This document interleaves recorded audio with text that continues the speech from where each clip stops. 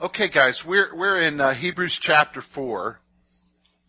Again, I want to remind you that we're talking about a letter that was written to Jewish Hebrew Christians, because at the time when this letter was written, most of the church were Hebrews, Jews in the church. The significant turning point for the church when it became more and more Gentile was AD 70. Okay? But so this letter was written before that. So it's written to the Jewish church, written to Christians who are probably undergoing severe persecution, who are thinking about chucking it all and leaving and going back to the Mosaic system. Going back to being just a Jew. Not just a Christian Jew who believes in Jesus, but a Jew. And if you understand that, that will help you in dealing with some passages. So like I've been studying this week, I'm already, because I write our lessons ahead of time, so I've been in Hebrews 6.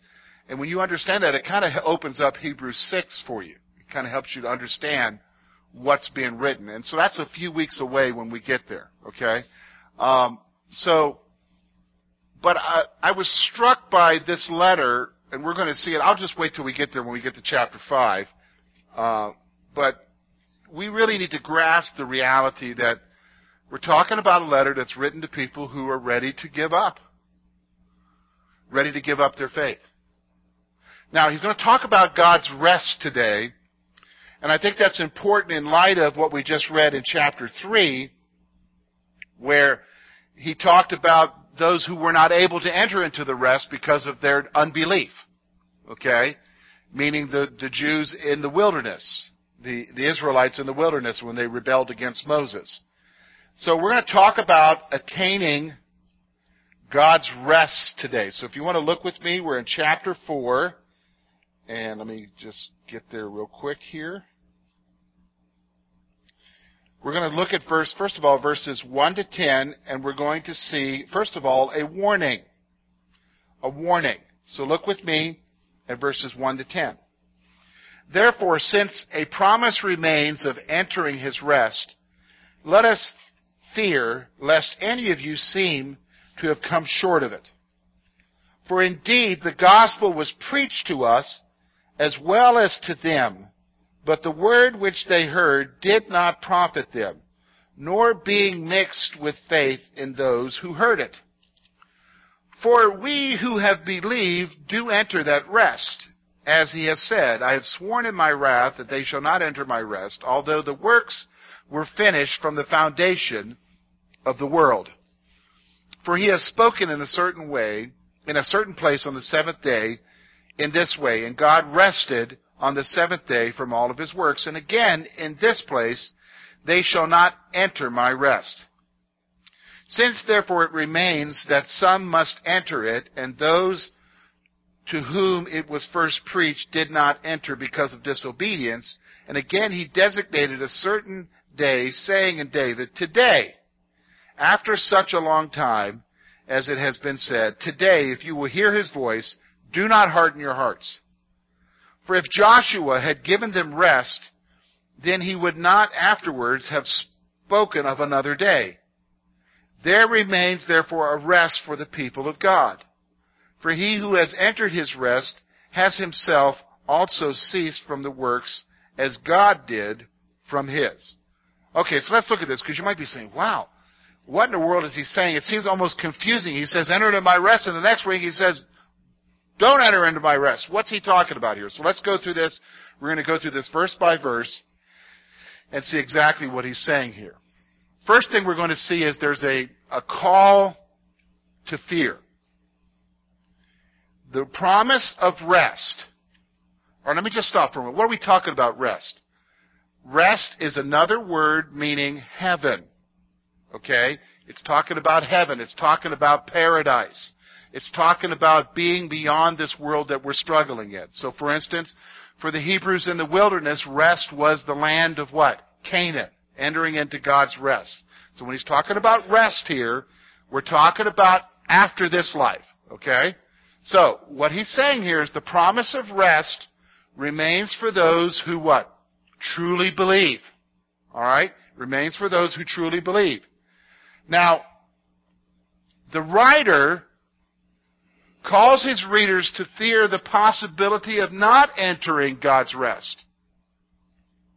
You and I need to have a fear of not entering God's rest. Now let's just stop for a moment there, because I'm sure you're like, what? I've got a confidence because of my salvation that I'm going to enter into that rest.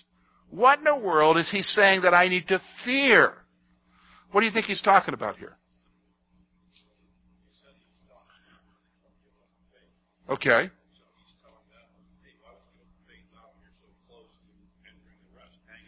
Okay, all right. So, yeah, he's talking about having a fear of the fact that if they give it up, they're not going to enter into that rest. Okay, that's good, Bruce. Anybody else with a thought?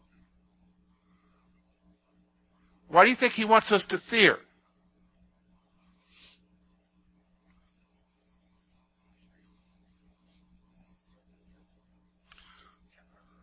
Okay, so we don't just chuck our belief, okay, or act out of unbelief. Because when we sin, do you realize sin is a result of what in our lives? Unbelief in some area, okay? So what he's talking about here is that you and I need to be driven by a holy fear. Because later, many places in the Scripture it talks about to him who overcomes, I will give this, is what Revelation says. 7 times he gives that promises in chapters 2 and 3. To him who overcomes, I will give this. 7 times he makes that promise about overcoming. And they overcame because of what? The blood of the Lamb. Overcoming is a theme throughout the Scriptures of overcoming what? This life. So there needs to be a sense, not of, because sometimes you'll meet people and they'll say, I'm saved, I can do whatever. Well, that's a confidence that's not a biblical confidence, is it? You know, those folks actually need to have a what? Fear. Yeah, this is what he's talking about here, okay? The writer calls his readers to fear the possibility of not entering God's rest, okay? See, that's why, can I be honest with you? It's okay if you're really struggling with your salvation because of a sin issue in your life. You know, we like to tell everybody, hey, calm down. You trusted in Jesus. I was there. You know, it's okay. It's going to be okay. No, actually, it's okay for them to be broken up about the sin in their life. It's okay if they're struggling with assurance, because they need to, that's all part of the process of what? Dealing with what? The junk in their lives. Do you understand what I'm saying? That's them taking serious their sin. If you've got somebody who's not at all serious about their sin, there's a problem there. Do you know what I mean? There's a problem. You know, and I've been a believer now 29 years. Okay? This last week, 29 years I've been a believer. And I've been in church, I've pastored for a long time now, 20 of those 29 years. I've been in churches and stuff. I've met some mean Christians. Have you met mean Christians? I've met some mean Christians who, even though they acted spiritual in church, lived like, they were just pure rotten the rest of the week in the way they dealt with everybody else and everything. And they were not convicted at all about the way that they were acting. There was no concern whatsoever at all about the way that they were acting. How many of you have met folks like that? Okay? Are they okay? No, not necessarily. Just simply because you prayed a prayer, walked an aisle, got baptized, doesn't mean you're truly saved. Do you know what I mean? And if there's no change in your life or no brokenness over your sin, do you know what I mean? But we're so willing to accept that everybody's okay where they're at. They're not. Do you know what I'm saying? They're not. Lori will tell you, with our kids and raising our kids, we've had hard discussions with a lot of them so far. And every once in a while, I'll come to the point of saying, hey, are you sure you know the Lord? You just can't trust in the fact that your daddy is a pastor that you're saved. Do you own faith yourself? It's not my faith you got to own. Do you know what I'm saying? Do you own it yourself? Because what I'm seeing here is not somebody who's sensitive to the Lord and walking with the Lord. The behavior I'm seeing is actually contrary to that. So have you thought about that? Don't just assume because you prayed a prayer, you're okay. You say, that's pretty harsh. No, that's concern for my kid's salvation. And that's where the writer's at here. There's a promise of rest. Do you understand? We got a promise of rest. We're holding on to the promise of rest, right?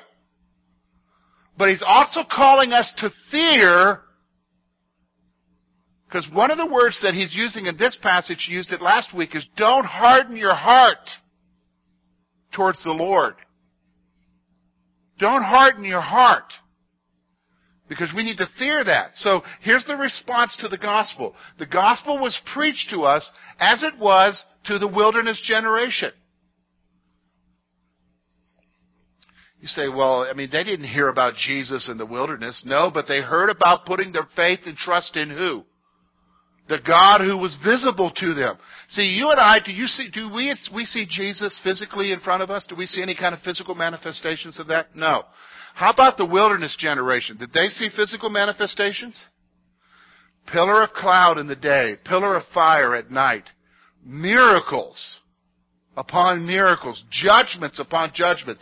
Do you think they saw the physical presence of God?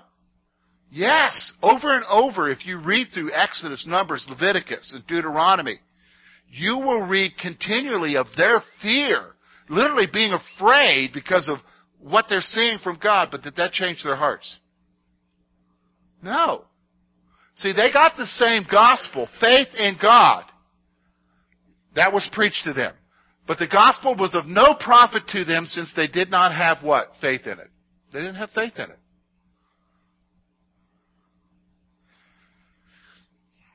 All right, let me just stop. This is a good exercise for us. I want you to think about them. I just said to you, did they see God every day? Every time they woke up in the morning, what was laying on the ground for them to gather? Manna. Where did that come from? Do you know what I'm saying? We'd love for bread to be loaves of Wonder Bread or something to be found every morning on the front porch, right? Okay? All right. Now here, listen to me. So they got bread every morning. So if you said to them, is God real? What would they say to you? They should say yes, right? Yes. What does that tell you about belief? It's more than just simply knowing.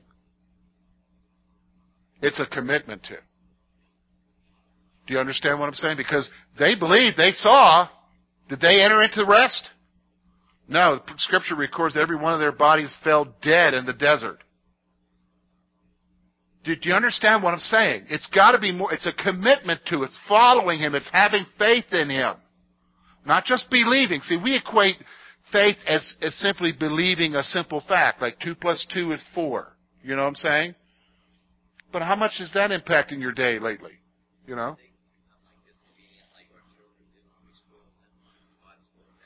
I don't know that He spoiled them, bro.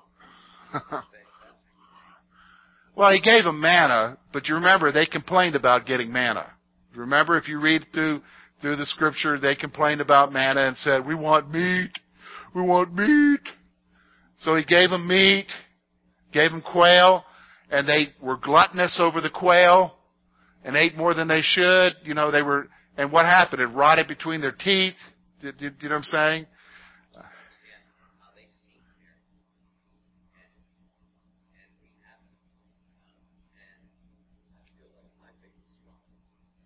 Okay, but that's the nature of unbelief. Okay, let me give you an example. In the book of Revelation, chapter 20, it tells very clearly that Satan will be bound for 1,000 years, and he will not deceive the nations. And then Jesus will be reigning for 1,000 years. Jesus Himself will be reigning for 1,000 years. Do you think everybody will know who Jesus is and what He can do? Yeah, at that point they can. They will, okay? They'll know who He is. Will they believe that Jesus is in charge? Yeah, they'll believe that. But when Satan is released, the multitude of the world will rise up against Jesus. See, even though you see does not necessarily mean you have faith. Do you understand what I'm saying?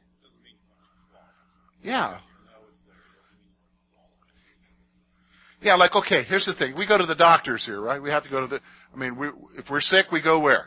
You know who your doctor is. You're either complaining about him or he's the greatest thing, okay? When you go into the doctor's, and you know what it's like going to a doctor's office, you're going to just automatically, you just know you're going to what? Wait, okay? And so you're in their little room there, and you're looking around at all the instruments they got there, and usually in every one of the rooms they got a diploma hanging. Right? Or it's in the waiting room. You see diplomas. And so you can sit there and know this guy's got education. Or this gal's got education. They've been trained. Do you know what I'm saying? Look at that. They're a member of this. And look at that. Woo! Okay? And then they come in, they look you over, check you over, and they say, hey, you got to lose a few pounds. You got to cut out the carbs. You got to get your cholesterol down. You got to do this. You got to do that. Now, you know they're trained. You know they're a part of this or a part of that. You know that they know their stuff. But why do you not listen to them sometimes? It's no fun. Okay? That's part of it. But some of it sometimes has to do with the issue of faith. You may not necessarily have faith in them and what they say. Or it's the other. You don't really believe. You know better. Do you understand what I'm saying? See, we experience that day by day. You know, if the mechanic tells you, quit doing this to your vehicle, who's got to make a choice there? And whether or not you believe you're a mechanic. Do you understand what I'm saying? That's the difference between belief and faith, and that's what we're talking about here. So here, the gospel was of no profit to them since they didn't have faith in it. So let's go on now. The promise of rest still stands for those who believe. So even though people aren't believing, okay, the promise still stands. Okay? Do you understand? Even though most people are leaving the church, most people are not believing anymore, and this, that, or another, that has nothing to do with whether or not the promise is real. Do you understand what I'm saying?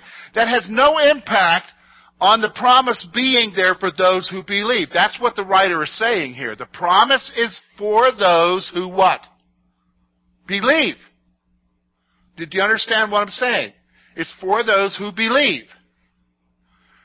So even though the wilderness generation did not enter it because of their unbelief, okay? Even though that the promise is still there, even though the wilderness generation did not enter it because of their unbelief. So then he's going to talk about rest here. Verse 4, God established His rest from the beginning of creation. So God established His rest from the beginning of creation. And we know that. And 6 days He created. On the seventh day He what? Rested. Okay? So He established rest from the beginning of creation. So again, the writer stresses again that the wilderness generation was what? Excluded from God's rest. So again, he's going to make that point to you. Those folks, even though they saw things, even though they experienced it, all of that, they did not get to partake of that rest. Okay? They didn't get to partake of that rest. So some who first heard were excluded from God's rest because of what? Disobedience. All right, let me just write down on your paper this. Write down the word unbelief. Give it a little space. And then write down disobedience. Okay? And what I want you to put in between that is an equal sign. Unbelief equals disobedience. That's a fact. That may not be blatant, But if you don't believe, ultimately you're going to do what you want to do in spite of what God says. You know what I'm saying? Because you're the one who's in control. Because you don't believe Him. Do you understand what I'm saying?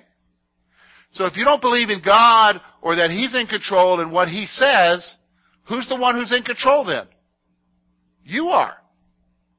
Do you understand? So you're just going to do your own thing. So unbelief equals disobedience. Okay? So he's making the point here that some who first believed were excluded from God's rest because of disobedience. Now, the writer then stresses that today is the day that we should listen to God's voice.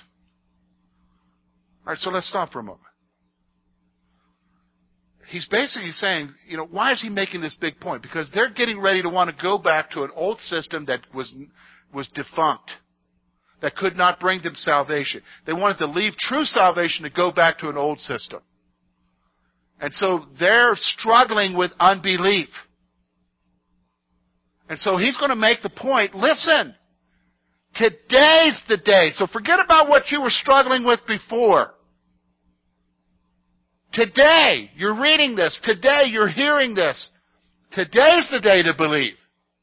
So yeah, you were struggling before. Make the decision, I'm going to put my trust in Him. I'm going to listen to what He says. Do you understand? I'm going to pay attention to what God says. So isn't that wonderful? God's Word doesn't want you living in the past. Isn't that great? Because if we lived in the past, how will we be doing? Not good at all, because we'd always be reminded of our what? Failures. Right? God's Word is like, okay, what are you going to do now? What are you going to do now? Are you going to believe now and move on? That's the emphasis. Do you understand what I'm saying? Don't live back there. Move on. Okay? And over you see that emphasis in the New Testament. So let's go on. Today, we should not harden our hearts. Okay? Today, don't harden your hearts. Now, what's hardening your heart? That means being stubborn about God. Remember, we talked about that last week. It means being stubborn towards God. Not believing. Today, we shouldn't harden our hearts. So the issue is, what are you doing today? So why? God's rest remains available for God's people. God's rest remains available for God's people. So let me ask you, how's your week been? Don't tell me. Has it been good? If you're like most people, it's been pretty rough probably, right? Have you noticed that it's exhausting to live? I'm not just talking physically exhausting, but sometimes it's emotionally exhausting, isn't it? It's sometimes spiritually exhausting. Am I right? And it's like, okay, the weekends come, I can breathe, but even that may have its own problems. And it's like, okay, tomorrow's Monday. Got to start it all over again. Pick up where I left off. Right? Or, hello to new stuff. Oh, isn't that wonderful? Isn't that life? It's like we're caught up in this endless cycle of pain. But God still holds out the promise of what to us? Rest. But do you believe Him? Do you understand what I'm saying? Do you believe Him? Do you believe Him? So then, here's what He's saying. God's rest is promised to those who completed their appointed work in God's will. All right, so let's stop for a moment. So what is He saying there? Look at what He says there, verse 10. For he who has entered his rest as himself also ceased from his works as God did from His. So when you and I leave this world, it's because we were done doing what God told us to do here. Do you understand? Do you ever get afraid of dying? It's normal. And you get nervous about death, don't we? You ever get freaked out, I remember when my brother had a heart attack when he was 68 and died. And I'm 11 and a half months older than him. Do you think I was nervous? Do you think I went to the doctor? He was 38. I was 39. Oh, 38. Yeah. No, he was 38. Yeah. Okay. Thank you, Tom. Everybody wants to give me a senior's discount wherever I go. You're telling me I don't look that old. Okay, good. All right. Everybody says Lori's my daughter. Okay. Well, anyhow, what was I saying? I went to the doctor to get my heart checked out because, you know what I'm saying? Because you're concerned about what? Yeah, okay. So here's what he's saying. Here's the confidence you and I can have. If we're resting in Him, if we're being obedient, you're not going to die until He's what? Done with you here. And when He's done with you, He'll take you home. Do you know what I'm saying? He'll take you home. All right, now let's look. There's an exhortation here. Just a few verses here. Verses 11 through 13. Look at what he says.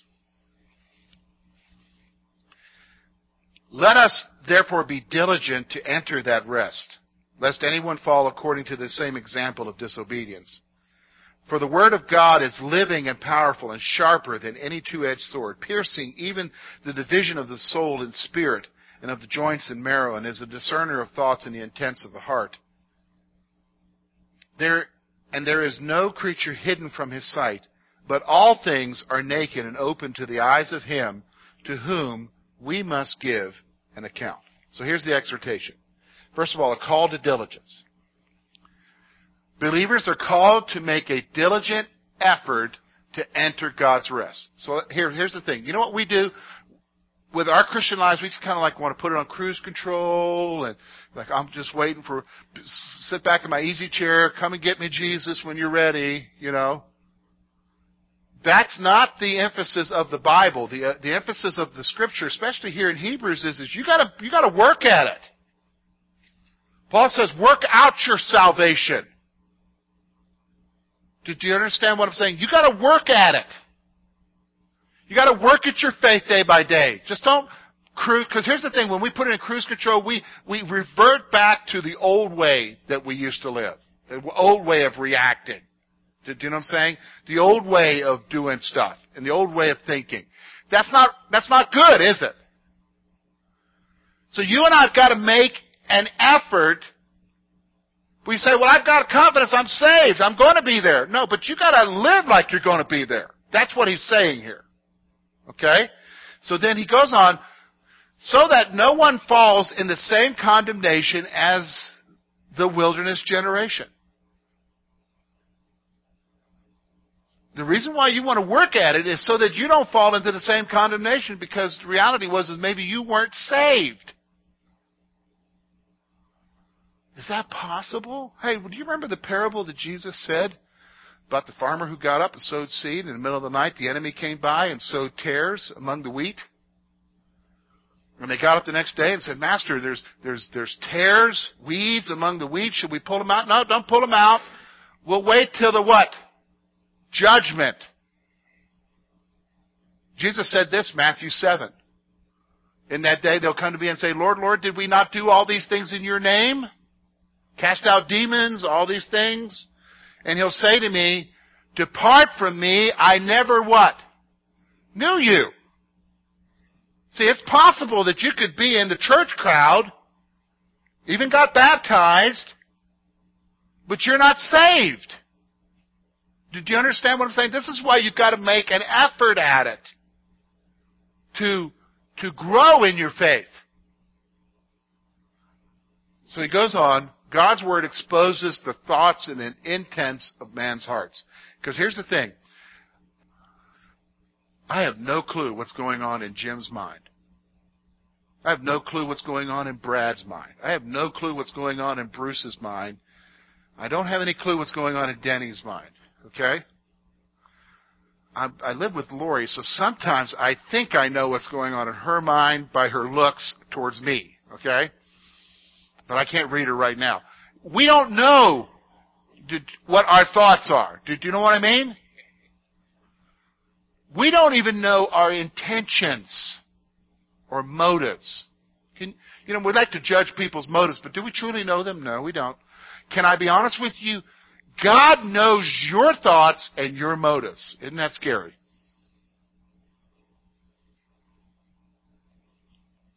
Why does he bring that point up? Because you got to make a diligent effort. You got to work at this thing. Do you know what I'm saying? You got to work at it. Nothing is hidden from God's sight. Is that not scary? Do you know what I mean? Is that not scary? Nothing is hidden from His sight. He sees everything. He knows everything. So therefore, all things are exposed to the one whom all must give an account. That will motivate you to be diligent about your faith. All things are exposed to the one whom we must all what? Give an account. One day I have to stand before the Lord and give an account.